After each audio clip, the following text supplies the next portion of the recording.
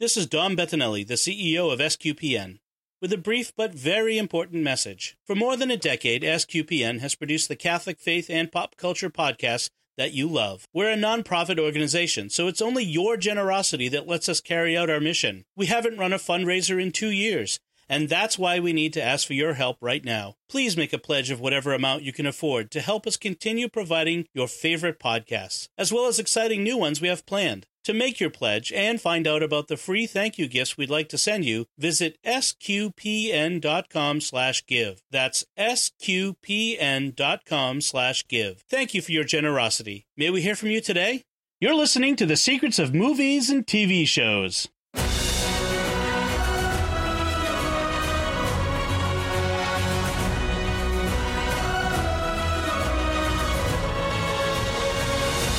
Hi, I'm Dom Bettinelli, and you're listening to The Secrets of Firefly, where we discuss the hidden layers and deeper meanings of this TV show. Joining me today on the panel are Maria Johnson. Hi, Maria. Hi, guys. It's a pleasure to be here, as always. As always. Shelley. Kelly, how are you? Doing great, Dom. Thanks so much. And Mac Barron. Hello. Hello. I aim to make some trouble.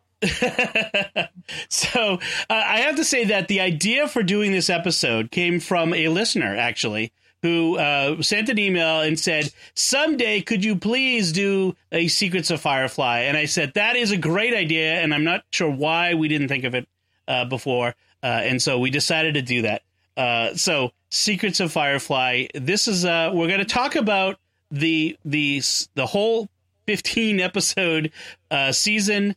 The maybe a little bit about the movie, but we're not going to do any part of the whole thing too much.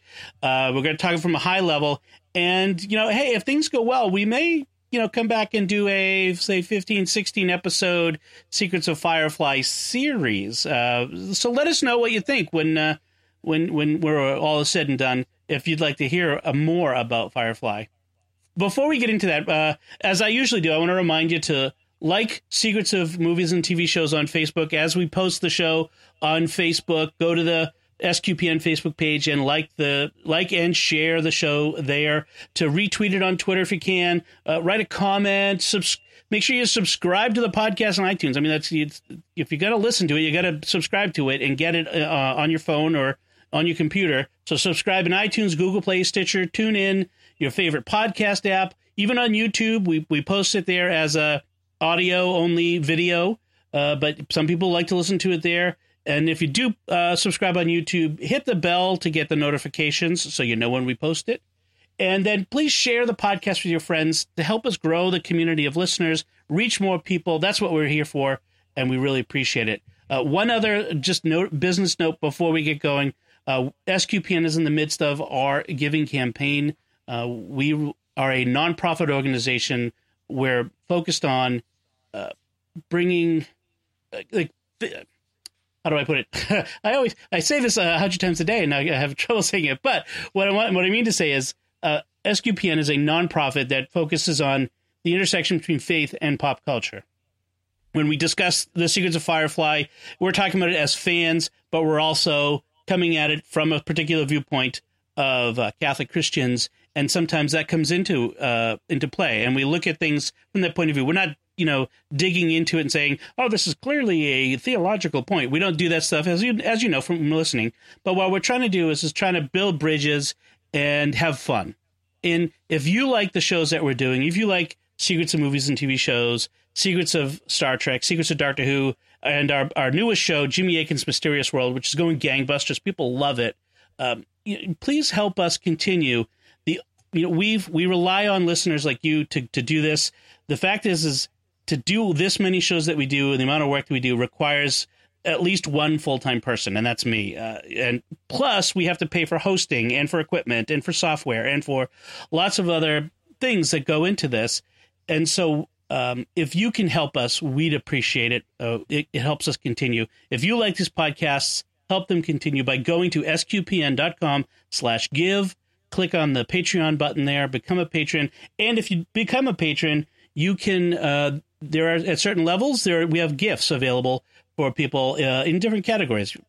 something from Doctor Who, something from Star Trek, something from Jimmy Akin's Mysterious World, different books and other items. So please go to sqpn.com/give, and we greatly appreciate it. All right. Business is out of the way. Are you done? Are you done paying the bills? Can we talk about this show now? Hey, if everyone runs out and gives enough to clear us for our giving campaign, next week I won't talk about any of that because I don't want to talk about it. But I want to talk about Firefly. So for those of you who may be younger and don't remember, Firefly was a TV show that aired on the Fox network starting in 2002, September 2002. It premiered by Joss Whedon, was the producer back when he was only known for Buffy the Vampire Slayer, and only I say, but after that he became the Marvel king of Marvel movies. But he started this show. It was an unusual sci-fi show. It aired on the Fox network, and it only lasted 15 episodes. And yet we're talking about it here 17 years later. So the quick recap is it's a future that looks a lot like the past. It's a future version of post-Civil War America where former rebels from the defeated side try to make their way in a galaxy run by their former enemies. So that sort of idea. We can get into the details of exactly how the premise of it. But why are we still talking about this 17 years later? What made this show, this canceled show after just a few episodes, stick with us so long? What do you all think? Maria, I'll go to you first. What do you think is why we're doing this? Why this is still here? I think it's because of the compelling characters. I mean, the storylines are great. The concept reminds me a little bit of what Roddenberry said was the concept for Star Trek, which was Wagon Train in the Stars. But actually, this is Wagon Train in the Stars. It is a cowboy movie in its practicality, but it's the characters. I love the characters, and I can't wait to get into talking about them because for me, the relationships and the I don't know. I guess the ensemble is what really drives it. Okay, how about you, Mac? Why is this endured for you? It's as Marie said. I will add to that the space western is sort of unique enough, but then you have these characters that they're not just rote. You don't have. I mean, it's not the cast of Friends where you have to have a male idiot and a female idiot, and Right. You have to match these people up together. Though that does happen. I mean, you do have these tropes, like there's a Sam and Diane dynamic going on, and you do have a character who is funny, but then you have characters, you have real people of faith in the midst of this sort of compelling milieu. I mean, they're out in space and they're doing train jobs. And so it's like Ocean's 11 meets Battlestar Galactica meets Cheers meets all these different things that you know and love, and it's just lightning in a bottle. And then you have really charismatic actors pulling off very compelling characters. So it's all of these things together. And then they made a movie. And so whenever you make a movie about it, everything's even prettier than it was in the sort of low budget television show. It just all adds up to, I want more. I want to watch it again. This was the best homework I've ever had in my life, going back and looking at a couple episodes. How about you, Shelley? What is it about the show that endures for you?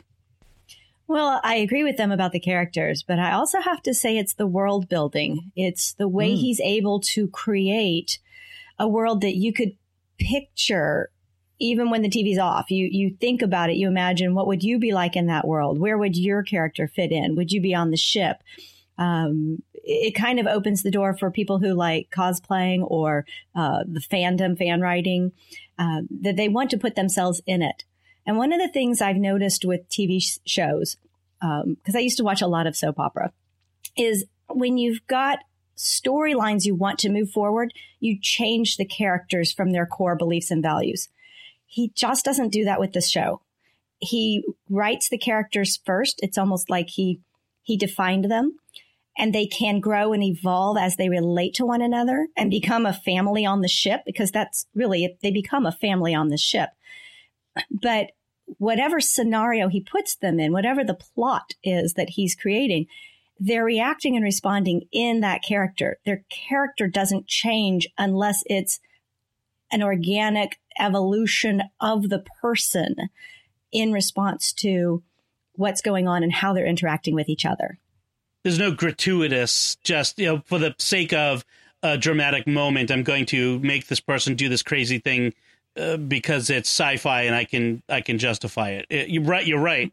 And I agree with all those things. It's the characters, it's the world building, it's the but I want to add one more element. I think it's the writing as well.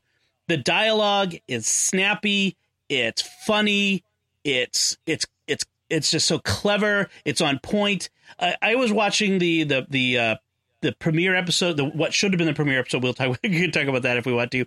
It was called Serenity, not to be confused with the movie called Serenity.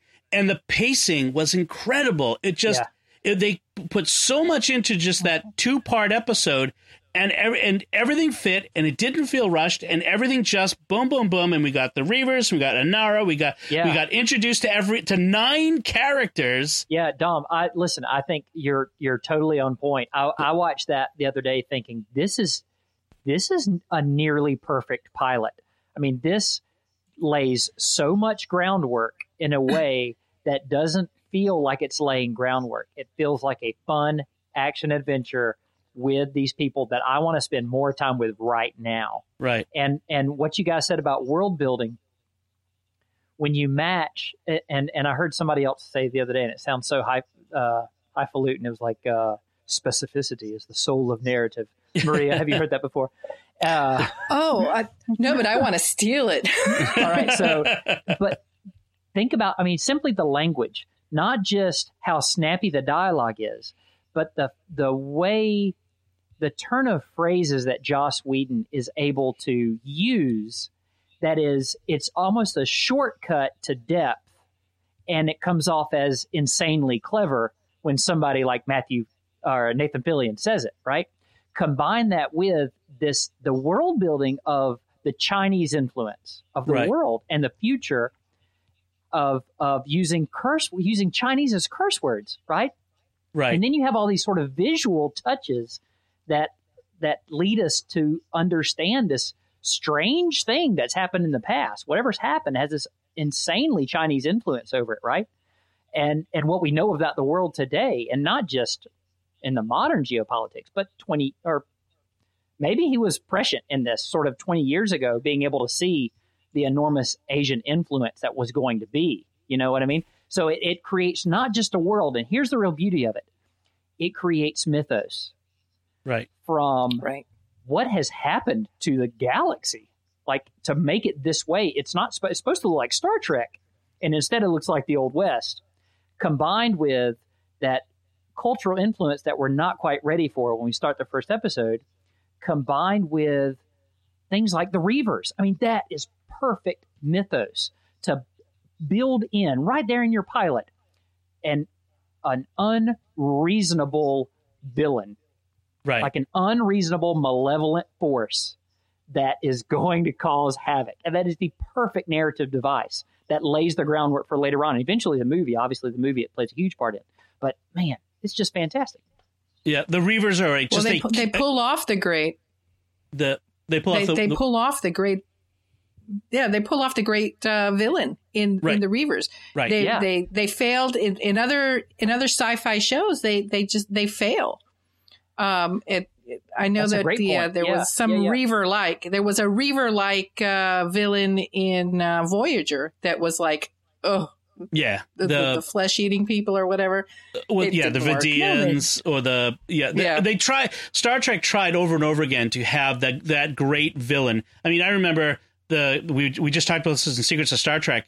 The Encounter at Farpoint, the first episode of Next Generation, we're introduced to that cannibalistic, perhaps strange alien race, the Ferengi, we're supposed to be afraid of. I mean, if there was ever a more clownish comic villain, but here, I mean, there are multiple bad guys here. Of course, there's the Alliance that are bad guys. Yeah. There are gangsters that are bad guys. We'll eventually get Nishka, the blue hands, the blue hand guys. Mm-hmm. But they're again with the mythology. I mean, that's great. But as Mac, as you point out, the Reavers, they just kind of exist out there as this almost animalistic, chaotic force that just is kind of somehow managed to master space travel. But they have more depth than just that. They're evil personified, but not just evil. They're the evil within. They're man. Right. Morphed into Reavers. Yeah, I mean, and that's the most terrifying thing. It's like there's this whole inner evil that could just come out and there be nothing good left. And they talk about that in different episodes. I mean, or maybe it's the movie. I haven't rewatched the movie yet. It does come out in the movie. The whole origin of the Reavers is the sort of the crux of the movie, and gives us the crux of what's going on with River, which I want to come back to because I want to talk about the characters. But first, maybe I think we should talk about just how, just quickly, how Fox screwed up this TV series that could have been great. That should have canceled it. Yeah, 7 seasons. It should have been 7 seasons. We're all bidders, so I think that's going to be a good discussion. So one of the things that they did was they said that they wanted Whedon to change Mal because in the pilot he was too dark and dour. They wanted to make him more joy-filled, which kind of missed the point. And then they were upset that the show focused on the poor people who are suffering from the effects of the policymakers. They wanted the show to focus on the policymakers, the Federation presidents sort of stuff. Because that worked out so well in the Star Wars prequels. Go ahead. Exactly, which were going on at that time. And then so they meddling within the making of the show, and Whedon wouldn't go with it, obviously, for which I'm grateful. But then the crowning jewel of their idiocy was they aired it out of order. Instead of having the pilot be the first episode, that they decided that the train job was much more fun and light and would attract an audience much better than this dour Serenity premiere that actually tells you everything you need to know about the show. And so we kind of start with Train Job, and it's all out of order. They kind of mix everything up, and then we don't get to the pilot until like the 11th episode. And I remember watching it going, wait a minute, well, don't they already, like, what is this? Is a flashback? Like, why are we seeing this? And it confused the audience. It aired in a bad time slot. I mean, just Fox. I think this was like the second time that Fox had totally messed up a sci-fi series. The one before that, which was actually about 5 or 6 years before that, was Space Above and Beyond, another show that was like this. It was about Marines, U.S. Marines in space, in war, and it was dark. It had combat, guys suffering from combat PTSD. Thank you.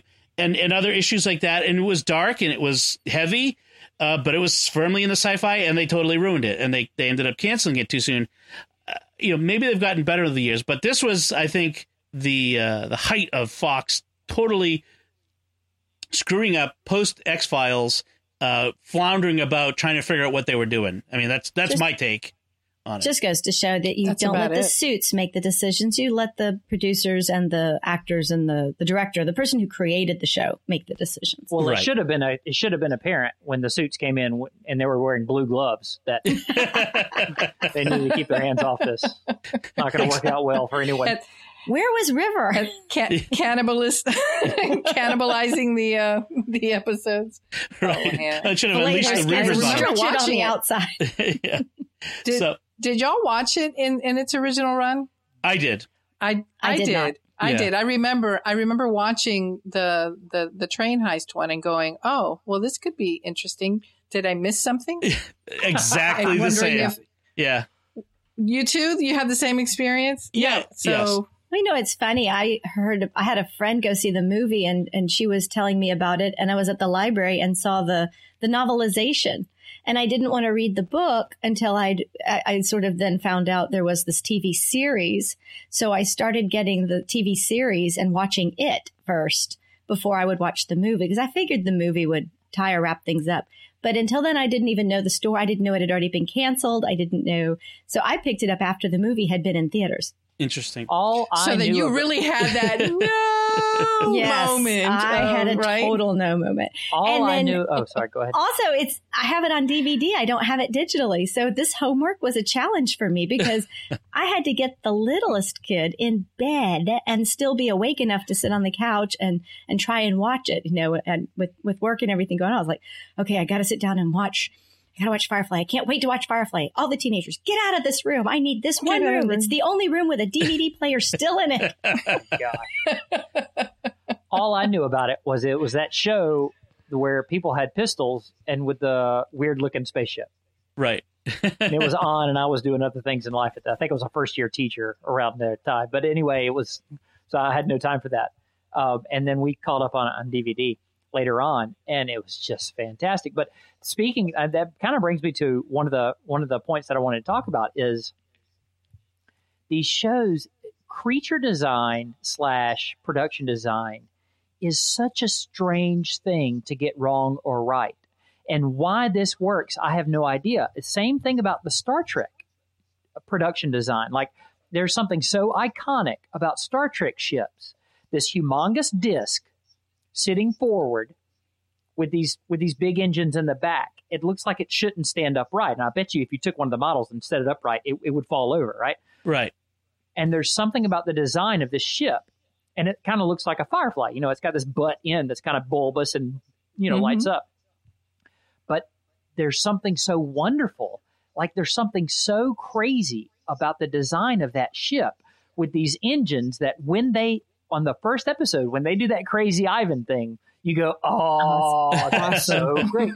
Like I have a keychain that's got Serenity on the end of the keychain, and it fell off long ago. Really? And now it sits outside my office with my other little Metal Earth figures.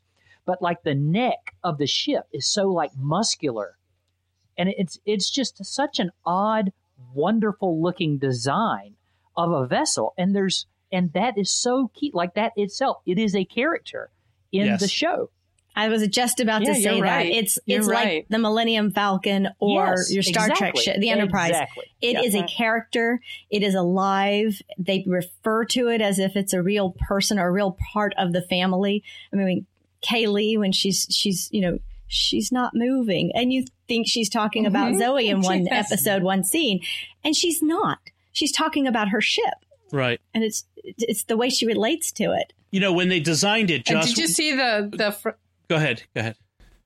I loved the scene in the train episode when Serenity is flying up above the train, and you have this contrast of this. They're both in the future, but you got the past and the future going on there, and it's really visually very, very beautiful to see.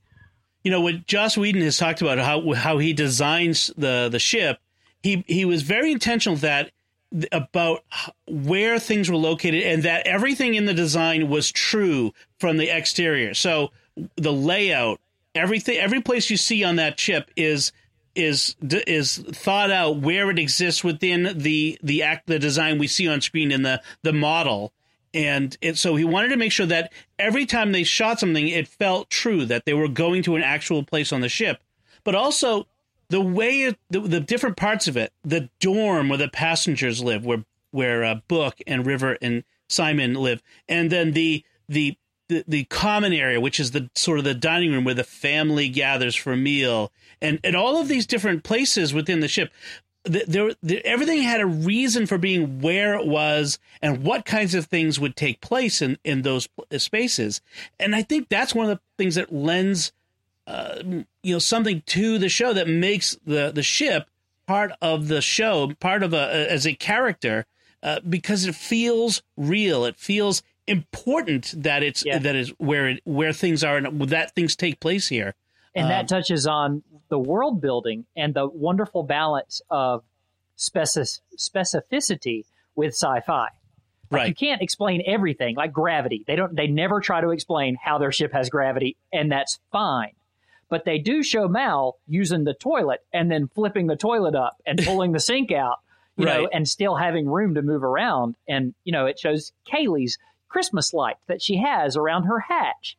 And it shows her climbing down into the hatch. So you're right. That specificity of knowing geographically where everything is on the ship is wonderful. And you think about a show like The Office. I was probably in season 7 of The Office before I realized the geographical location of the annex. Like, it's somewhere back there, but where's the kid? Like, where's Toby's cubicle in comparison with the kitchen? Like, it never really made sense to me. But you go through 5 minutes of Firefly and you know where everything on that ship is. Right. But didn't they film that? Wasn't the ship set to scale? Wasn't it a full set piece where you had the whole ship? Yes, they had the whole ship at all times. So usually, like say in Star Trek, they have a bridge set, and then they walk across to the other side of the soundstage, and then there's a corridor that's totally disconnected, and then they have another, and they rebuild it to make a holodeck and all that sort of stuff, and nothing is really connected.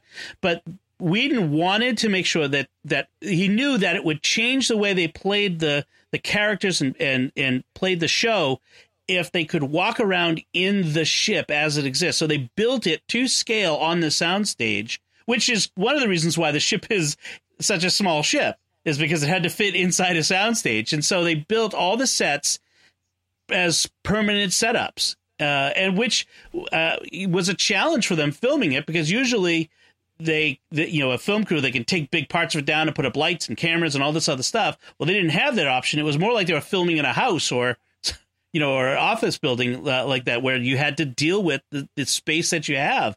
And I think that adds a lot to it, but by the fact that the actors feel like they're in the place that they're pretending to be in. I think it's just brilliant. It's one of those reasons why I think this show just had that something special. I think I read somewhere also that the crew used to actually hang out in the lounge in between takes. So it became very much a home, not just a set. It became alive again. Right. Let's talk about the characters. Let's start with Captain Malcolm Reynolds right off the bat. And he's a brown coat, which is, he was one of the rebels. You had the plucky outer systems, independent minded settlers who wanted to throw off the shackles of the inner planets, the wealthy, not connected to what's going on out there, to the people who are scrabbling just to get by. And they had a rebellion, and he was part of that rebellion. And what I like about him is that he was on the losing side. Like, there's for Mal, it seems like life is a long defeat.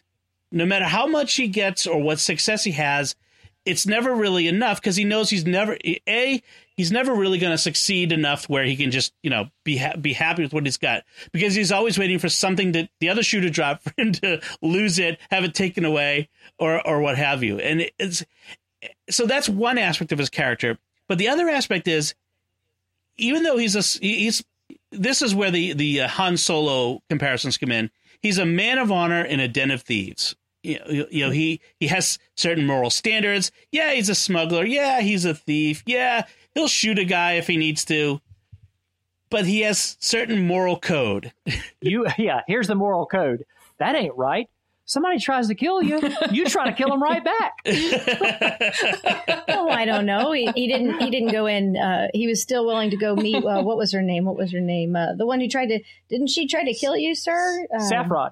Oh, no. Patience. Thank you. Why is everybody making a fuss? Yeah, she tried to shoot me. So what? Yeah, I like that when River first meets him, she defines his name. She says Mal, bad, from the Latin. Yeah. And it's not, and he's not a bad guy. Exactly. He's a good guy. Right. I mean, he should be in a white coat, not a brown coat.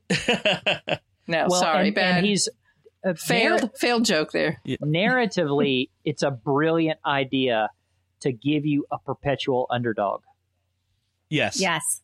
And that extends to the whole crew, really. But obviously the central figure is Mal.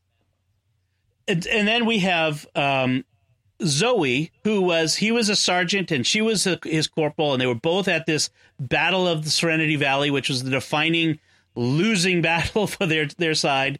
And he names the ship after this low point in life, where they lost, definitively lost this war. And there's Zoe, and the thing I love about Zoe is she's intensely loyal to Mal. She will follow him to the gates of hell and back. But she's also married to Wash, the pilot, and there's that tension in her. Okay. Please, let me talk.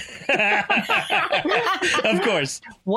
This is why I think of this as like a near perfect pilot, and I think this could be used to teach screenwriting and especially character development because of the dynamics. You want to introduce a group of characters with dynamics and this backstory that sets the stage. Because think about what you said. You got Mal, all right, that loss at the Battle of Serenity sets him up as your perpetual underdog.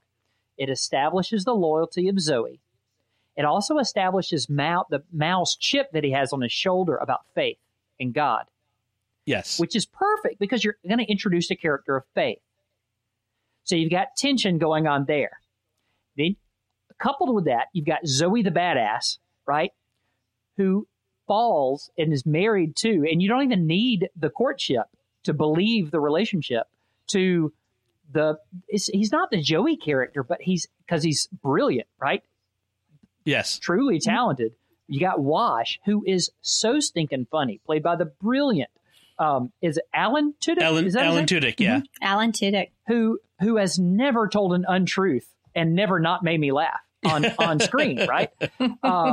And so there's a natural, and I don't know if, Maria, maybe you can help me out. It's not necessarily a tension. It is a subversion, really. I don't know what you'd call it, that dynamic between Zoe and Wash, that narratively it shouldn't fit, but it totally does. I would absolutely call it a tension because it provides more in the undercurrent that you get of Wash's insecurity about the relationship that Mal and Zoe have. And it comes out every once in a while. Later in the series, you see it more, but it's human, and that's what I mean about loving these characters is that there's everything about them is plausible. Yes, everything about them is believable. The setup about we didn't need to see their courtship to believe that they're married is so true, but it's so true of all the other characters. And it doesn't have to make sense because the thing about fiction is that it doesn't actually have to be real. It's actually easier for it not to be real, and we still find it plausible. Real life is crazier. Right. But you look at these characters and you think that's insane. How is it possible for these characters to come together and gel as a family? And it's because the writing is plausible. They're believable, and we fall in love with them. I mean, all of them could be my friends. I would love to be their friends. I would have loved to have been in any one of their scenarios. And so when you can step into the storyline and imagine yourself in it, I mean, you've got a hit. Yes. And they're all wonderfully flawed characters. Exactly. Because they're individual human beings. Yes, and they're not written perfect. And I hadn't really thought about it until now. You guys have probably totally wrapped your heads around this, but the entire, not just the premise of the show, but almost every single character in the show, it's all built on a subversion of expectations. Yes. It's sci-fi, but it's retro sci-fi, right? Right. Mal's a captain of the ship, but he's like you said, he's a man of honor in a den of thieves.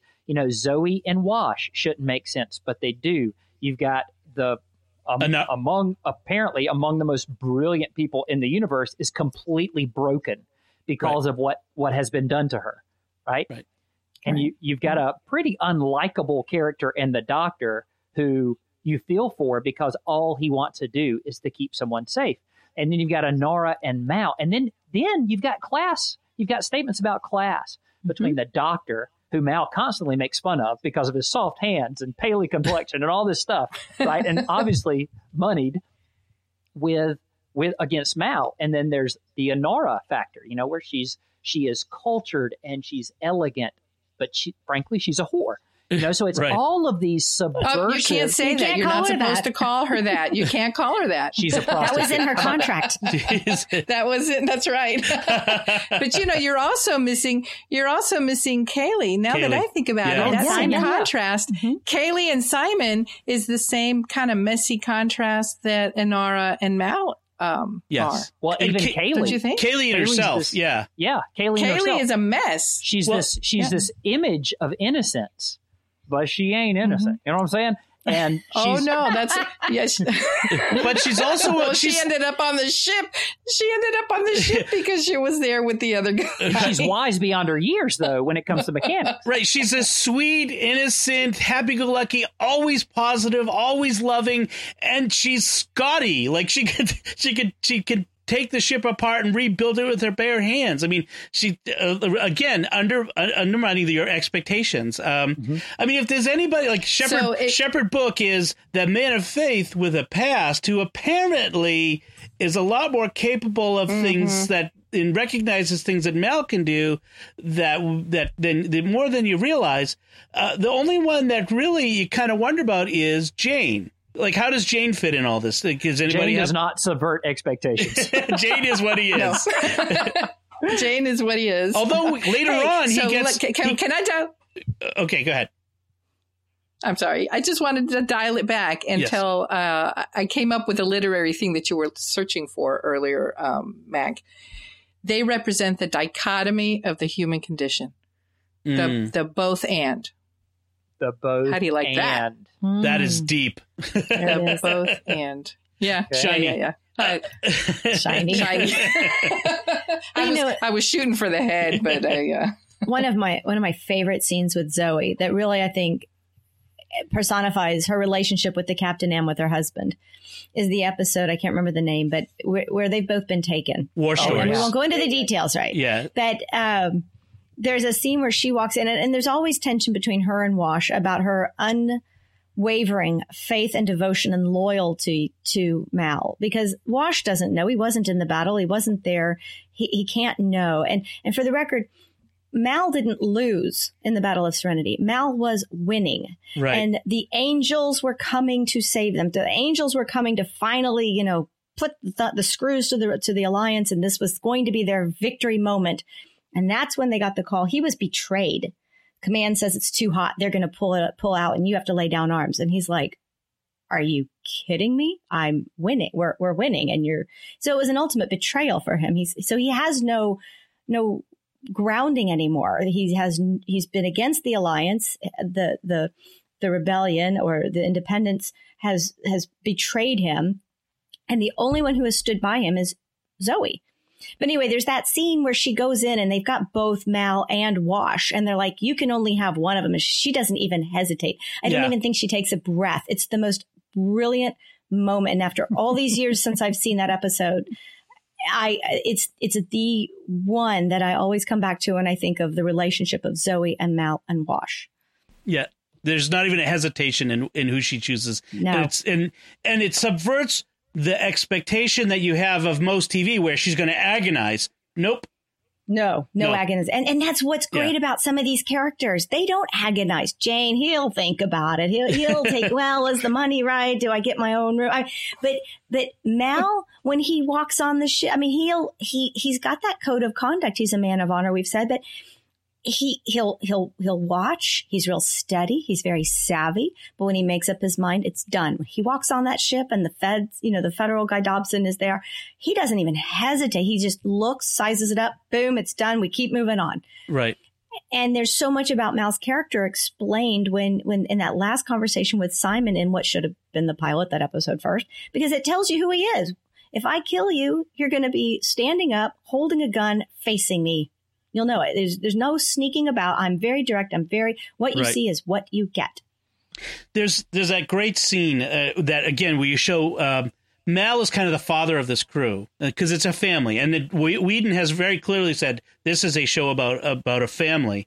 And there's a great moment in the pilot where they're sitting around the table and Jane makes a crack at Kaylee, who's sort of mooning over Simon. And Mal just tells him, "You best walk away," in his best Southern dad voice, "You best walk away from this table."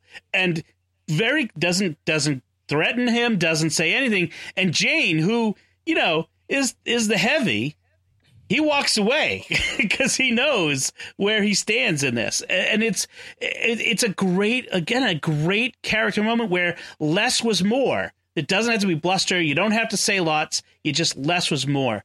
Let's talk about, we'll come back to Jane a little bit, but let's talk about Shepherd Book. When he's introduced, he tells him, I've come from Southdown Abbey. I've decided to go out and see the world again. See the various worlds, and he has these moral qualms about falling in with thieves.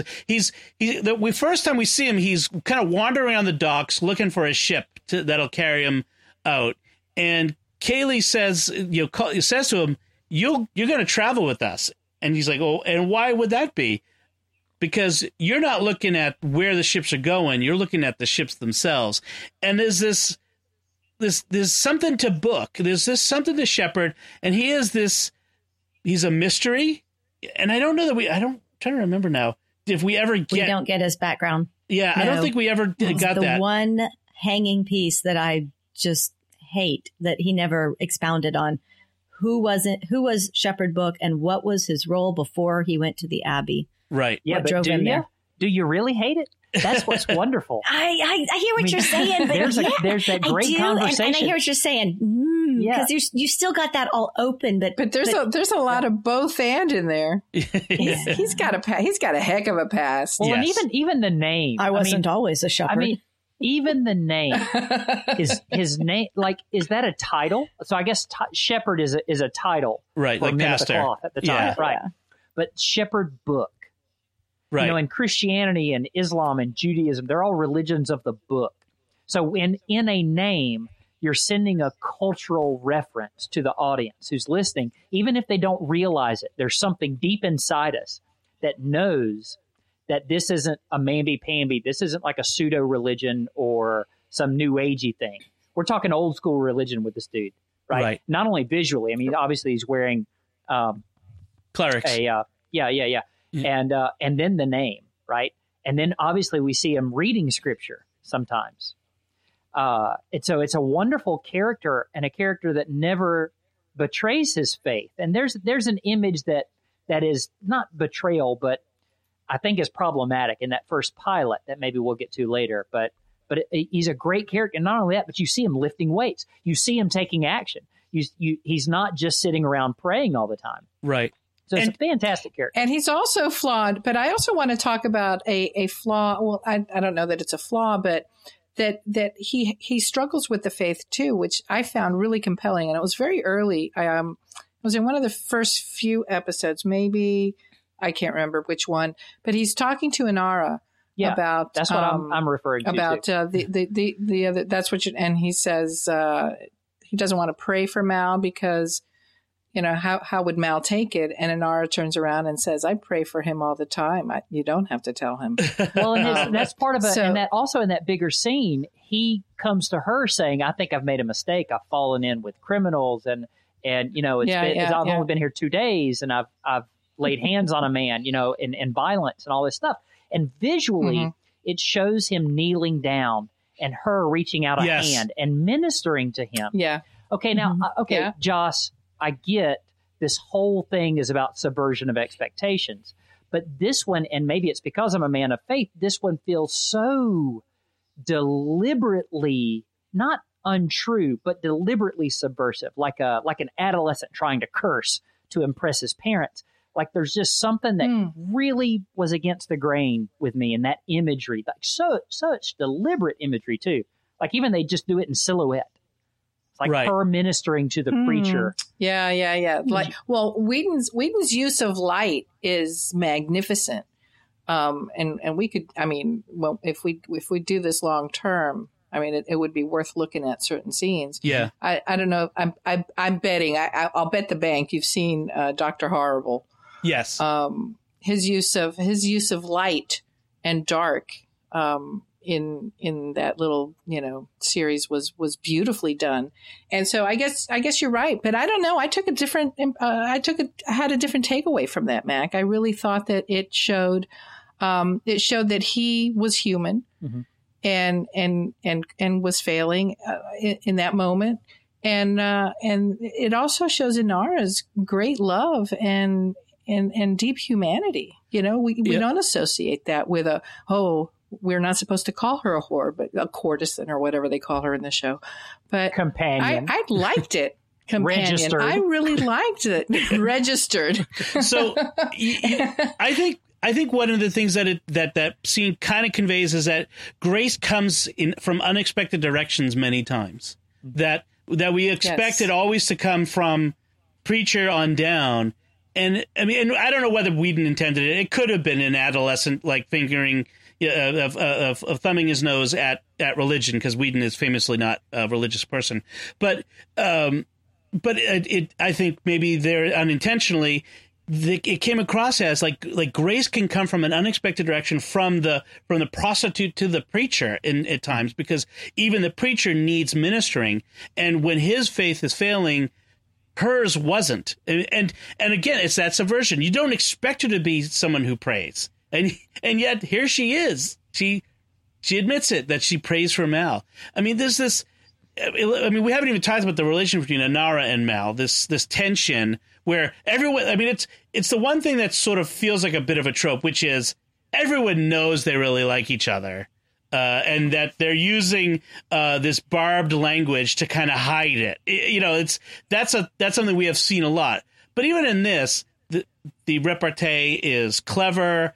It creates a bit of tension, and over time it resolves a little bit, not completely, but we do get a little bit of a movement in the relationship. So I'll give him a pass on that. But it's a great tension relationship. Like the man of honor who is the thief, and the woman of ill repute who actually has the heart of gold, and them trying to deal with it. She's not a woman of ill repute, though. That's what's interesting about this world. In this world, she is not a woman of ill repute. She is a companion. She brings respectability to this ship. She is honored and respected and revered in a lot of these different worlds. In certain circles, I have to point out, in the high class or the upper class or the wealthy circles, she's respected. But just like in the Star Wars universe, and I guess Star Trek too, but we're on the outer rim of the civilized world. So It's got a whole different structure and class and culture out there, because even Book is like, is this what life is like out here being the outer rim of planets where they've been terraformed? And I think they introduced that in the pilot. They terraform them, and then they drop a couple of, like basically colonists and some cattle and some supplies and say, good luck, vaya con Dios. But they,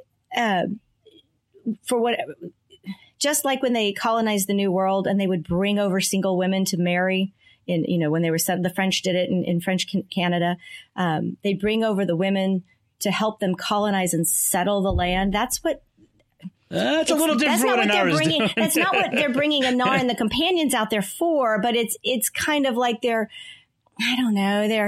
bringing them out there, and they're meeting that basic need, but they're doing it with a little bit of civilization, class, culture. They're refined. It makes them feel like they're back in those civilized central worlds again. Inara is doing most of her business in the inner worlds where it's wealthy, and not so much in those poor, hard scrabble outer worlds. They do encounter women doing that out there in one of the not so great episodes. There's more to Inara though, because they make reference to it, but we never really learn it. She has gone out on her own. She's trapped. Right. That's the first thing that I thought of again when I watched her renting the shuttle, her being on that shuttle, and she's trapped. All her business is done in the shuttle. She's not in a home. She's not, she doesn't actually align herself with any one person, although many try to buy her and keep her.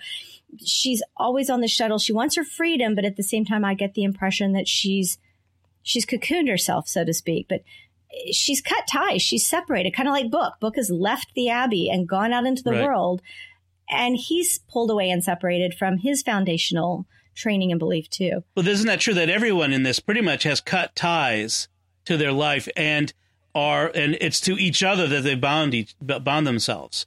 I mean, that's very true here. Like whether it's Wash and Zoe and Mal and Jane, whatever his background is, and Simon and River. I mean, we really haven't talked about Simon and River yet. We probably should, because the story around River she kind of becomes a fulcrum that the story ends up revolving around a bit. She is human experiment by the Alliance scientists, and has these powers and skills that have overwhelmed her mind, and she's now schizophrenic, but yet she has these abilities, and she's both a child and yet a super soldier in some ways. And she's a bit of a chaotic element in this ship.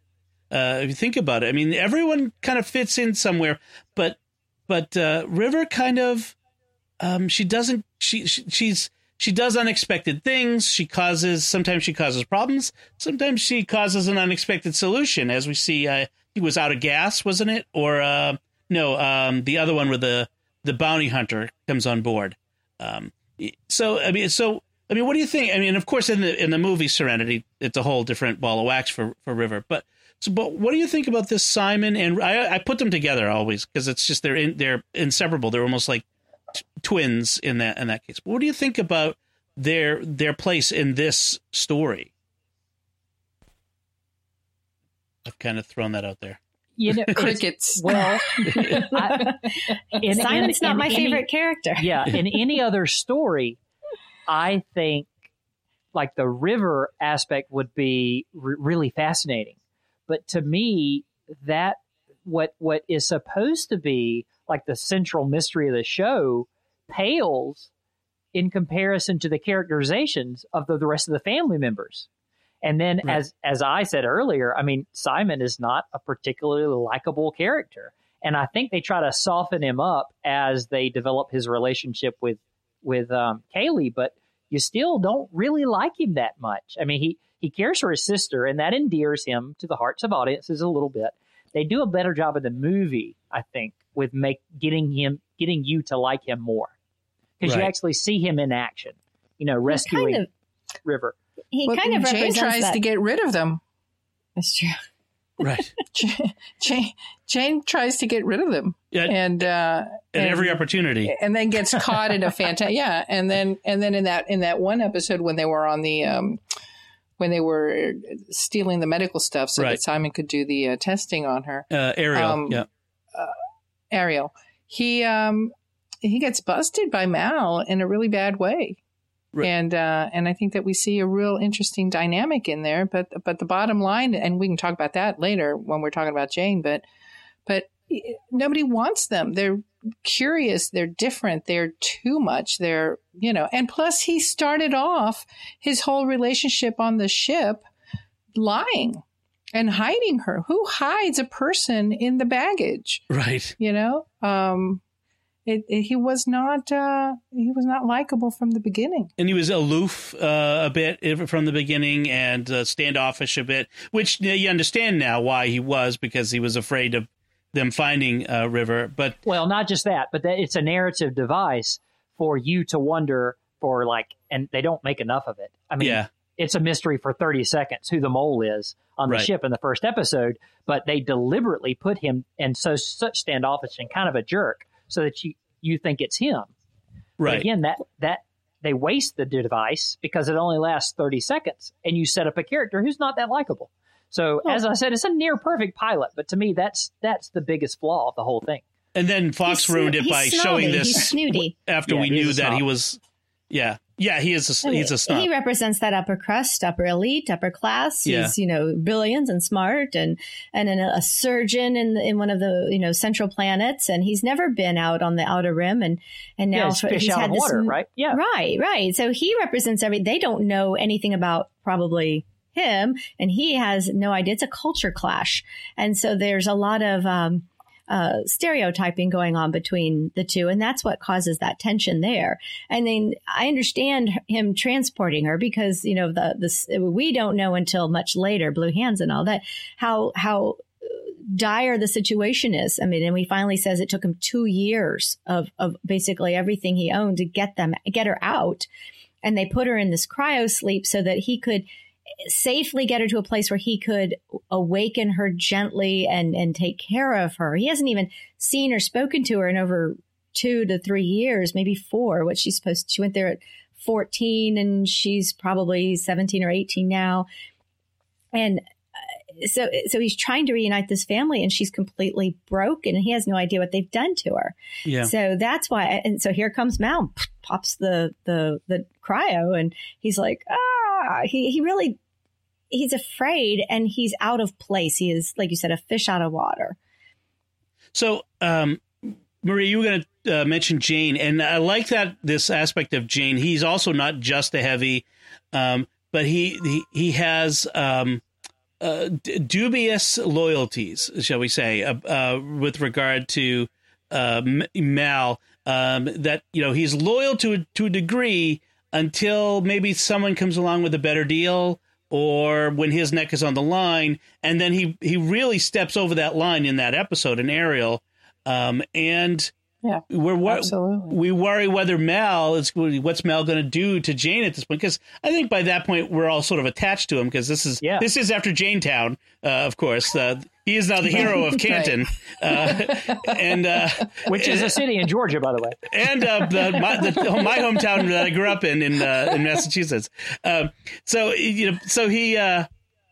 So we're worried about him, but it's an interesting, again, yet another interesting. He's not a throwaway character. There's something interesting about Jane, even in this, even as often as he plays the heavy, the guy who often puts out makes the suggestion in discussions that is the immoral thing or the bad thing to do or the selfish thing to do, so as to be a contrast to what Mal will eventually do. But even then, he still has a character and depth to him that endears him. I mean, people love Jane, down to the fact that there's that. Used to wear the hat in that scene. That's right. We all like that. I think. Did you have one of those hats? I did. I think that his mom. Everybody should love their mom like that. Yes. But he. It's that dichotomy again of the human condition. He's a jerk. He really is capital J jerk. And yet, in that particular scene, when Mal really rebukes him and almost kills him. That he doesn't want to know. He doesn't want the rest of the crew to know that he was the one that betrayed them. Right. It didn't work that way, but he did. He betrayed them. And, I don't know. I just kind of felt sorry for him in that scene that he had some remorse. I sometimes think, like, if he had been working for, say, Badger or Nishka or something like that, one of the real bad guys, he would be an evil dude. He would easily have fallen, deep into that evil lifestyle. And he's kind of lucky or graced or blessed that he's got at least someone like Mal to kind of rein him in, maybe point him in a different direction. You like to think that after 5 or 10 years, whatever, with Mal, and as much time as he had with Shepherd Book, maybe it was just enough of a nudge that it saved him from something worse. I mean, even in the first episode, when Mal says to him, he tried to buy you out, didn't he? He says, yeah. He says, well, why didn't you? He says, because the money wasn't good enough. And Mal asks him, so what happens when the money's good enough? And Jane says, in an uncharacteristically articulate way, he says, well, Mal, that will be an interesting day. And so it plants the seed in kind of a ha-ha bro-y way for, I will sell you down the river, and right. I am a wild card, And Mal is amused at that line. If you notice, he's kind of got that, I know it grin. But the other part of Jane's character is that he's hilarious. Yes. He is truly funny. I think about, there's a scene in the movie Serenity when they've made it off that planet at the beginning, and they're throwing, he and somebody else are throwing bodies into this pit in the ship. They're going to jettison them into space. And Jane is talking about the Reavers, and he says, eating people when they're still alive. When does that get fun? That is such a funny line. Like, because you're like you think that's when a comedian says something that you think, you know what, that's so true. Like, I've never thought that, but it's totally true to me. Or when in Mrs. Malcolm Reynolds. Or Mrs. Reynolds. Yeah. Mrs. Reynolds, yeah. Mrs. Reynolds. When Mal is just not having a great day and he comes out of his bunk and there's Jane with the gun, you know, and Mal just kind of takes a gulp and Jane's describing the gun and he hands it to him, says, "It's my favorite gun." I want to, and the implication is I want to trade the gun for your wife, you know. Is that Vera? Is that Vera? Is that Vera? Vera? Now, the most brilliant part of that interaction is narratively that is laying the groundwork for the action scene at the end of the episode that gets them out of the bind. So it's like almost like nothing in this show is wasted. It is brilliantly structured to where I'm going to add a depth and a twist to this character and make it funny, but yet we're going to use it later.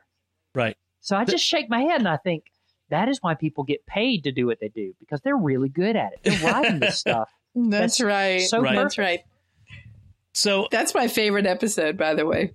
Or Mrs. Reynolds. Yes. Yeah. And listen, the dynamic between Mal and Honora at the end of that episode is so precious. My favorite. So precious. Plus, Christina Hendricks was just so great in both of the episodes that she appeared in here. I mean, she goes on to the bigger and better things in Mad Men after this, but this was one of her early roles, and she just kills it and as that kind of crazy character, and then the reveal, the twist that comes about, that we find out not so crazy after all. I mean, it's so good. So we probably need to bring things to a close here as we kind of close out what we're doing here. And I'm going to ask you the impossible question, but do you have a favorite episode, one that, or even just a favorite moment that stands out in the show for you? I'm asking the kind of impossible because I'm not sure I can pick a single thing.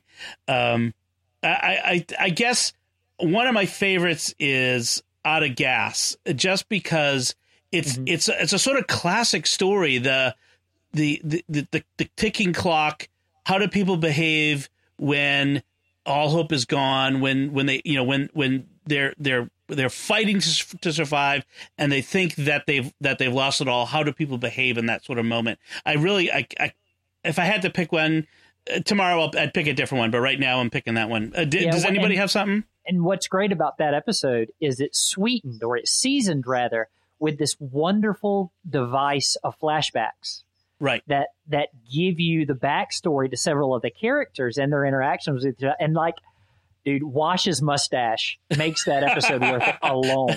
Oh my gosh. Alan Tudyk with the mustache. We haven't even really talked about Wash and Alan Tudyk, how often he improvised. A lot of, we talk about how great of a writer Whedon is. Tudyk makes him look great sometimes because he's improvising. That whole first scene with the dinosaurs was, curse your I always mess it up. It's one of my favorite things. Curse your sudden yet inevitable betrayal. That's it. So I mean, funny. It's such a great moment where you think he's being this very serious pilot, when you first hear his voice, and then you realize he's playing with toys on his desk on his console. We didn't really even talk that much about that aspect of Wash. You with the bathing, me with the watching you bathe. Do we have very much backstory on Wash other than he came highly recommended? Was it a recommendations as long as my leg? Was that he said? Yeah. When Zoe says, "There's something about him I don't like, sir." Well, your something is going against recommendations, a list of recommendations as long as my leg. But we don't really. He's got some of the, like you say, just some of the greatest lines. I don't know how many of them are ad libbed. Right? Oh God, we're all going to die. Yeah, when he does in that monotone. Yeah, exactly. And when he and Mal really start yelling at each other, Mal's like, "You got to do something. I'm doing everything I can. You got to boost the signal. I don't know what you mean. We'll amplify this. Well, what's that going to do? I mean, all it's going to do is make somebody stop and come around and have to scramble it, and then they're gonna find us and." All right, well, You don't have to be all up in my face about it. Well, no, he ends it with, well, then maybe I should do that. Maybe that's it. That's it. Yes. Exactly. So funny. So great. So does anyone else have a favorite episode or just a moment that really stands out for them above others for the I mean, it's an impossible task. I know. I already told you mine. It's the moment where Zoe walks in and has to choose between Wash and Mal. And for whatever reason of all the episodes and the movie, that's the one that immediately comes to mind. It's that such a decisive moment, just not even a hesitation. Boom. Yep. Decision. I have Mrs. Reynolds was mine. Yeah. Mrs. Reynolds. Okay. Yep. Mac? In mine, I hate to talk about a whole episode because I love all my children the same. But but there are moments that make a show stand out. But differently. Yeah, okay. There are moments that make a show stand out to me, moments that like you, for some reason, you internalize and like you end up doing in your life. There's an episode where Kaylee, it's the one where she gets shot. Is it maybe? Oh, it's the pilot. The pilot, right? Yeah. With the strawberries? They move, no. They move her into the engine room, and she's trying to tell Book and Jane how to fix the engine. And there's one point where she says to Jane to do something, and he's looking everywhere, and she's pointing, and she says, look where I'm pointing. And there's something about the way you talk to a child like that. I have literally said that to other adults in my life, and it always pays off with they realize I'm being a jackass to them. But it's so worth it, right? That's. But she doesn't say it like she's being a jerk to him. She's such an innocent, happy. What is it? There's no power in the verse that could stop Kaylee from being cheerful. And sometimes you just want to duct tape her mouth and throw her in the hole. That scene that same moment sort of shows up in The Force Awakens when Rey is trying to get Finn to grab the tool or the what's it's over there, and she's like, "You're right. There, the one I'm pointing at, that one, yes, no, the one I'm pointing at." I mean, you're right. I do this with my kids all day long. And there's one other moment in the show that kind of perfectly encapsulates, like, not necessarily what the show's about, but the vibe that you're going to get of the show and the rhythm of the show, which is it's in the train job when he's got the humongous dude tied up outside the ship, and he says, I want you to take this back to Nishka. Is that his name? Yes. Nishka. And tell him we didn't realize what the job was, and we're going to give him back the money. And the guy says, I would never stop searching for you. Mal's just like shakes his head and kicks him into the engine, right? And then the next guy. That's what I mean about Mal. And you just see the frame shot. The next guy kneels down in the frame and he says, I want you to take this back. And the guy says, take it back to Nishka. You're giving him the money back. I got it. No problem. I'll do it. That is such a funny, like, not just visually, but snappy writing. It's so well crafted. That is the show to me. Right. That's what you can expect from this show. Oh, so that's one of my favorites. Dialect. Well, you know what? Well, you know where the other part of it is with Kaylee and how much they have become a family. And I can't remember the episode, but they've gone shopping. And she picks up the most ridiculous dress, the frilly dress. Right? It was at the shindig. Yeah, and they celebrate her dress, and she's just, God bless her, she's just ridiculous, and they know it, and they love her for it. I love her. I thought that was sweet. I love her relationship with Inara, that big sister, little sister thing they get going, and I really do. I love that. Hey, you. That's what they say to each other. Hey, you. Hey, you. Yeah. I mean, we could go on and on and on, and maybe we will because this has been so much fun, and I think we need to come back and we need to live in the Firefly universe, in the verse, for a little while longer. So maybe we can look forward to that in the near future. A Secrets of Firefly series for us, where we will go through each episode and do some of the same thing. So, but let us know if that's something you'd like to do for us to do. So let us, and are you a fan of Firefly? Did you watch it from the beginning? Is it something you picked up later? Did someone sit you down in front of a TV and said, look, you're going to sit here and I'm going to show you this and you're going to love it? If you had any of those experiences or anything like that, let us know. Go to sqpn.com/secrets or to the SQPN Facebook page. Find the link to this show there and leave us some feedback. Write a comment or send us an email to secrets@sqpn.com and let us know what you think of the idea of doing a Secrets of Firefly series and your experience with Firefly. Like I said before, be sure to subscribe to our podcast on iTunes, Google Play, Stitcher, TuneIn, and remember to write a review for us. Reviews are very important for the algorithms that show people, hey, you might be interested in the show. Like it, comment on it, share it, help us to grow our audience. Until next time, Mac Barron, thank you for joining me and sharing the Secrets of Firefly. Thanks for having me. This is so great, so fun. Shelley Kelly, thank you. It's been shiny. And Maria Johnson, thank you as well. Oh, you guys are awesome. And once again, I'm Dom Bettinelli. Thank you for listening to the secrets of movies and TV shows on StarQuest. And remember, I'm a leaf on the wind. Watch me soar.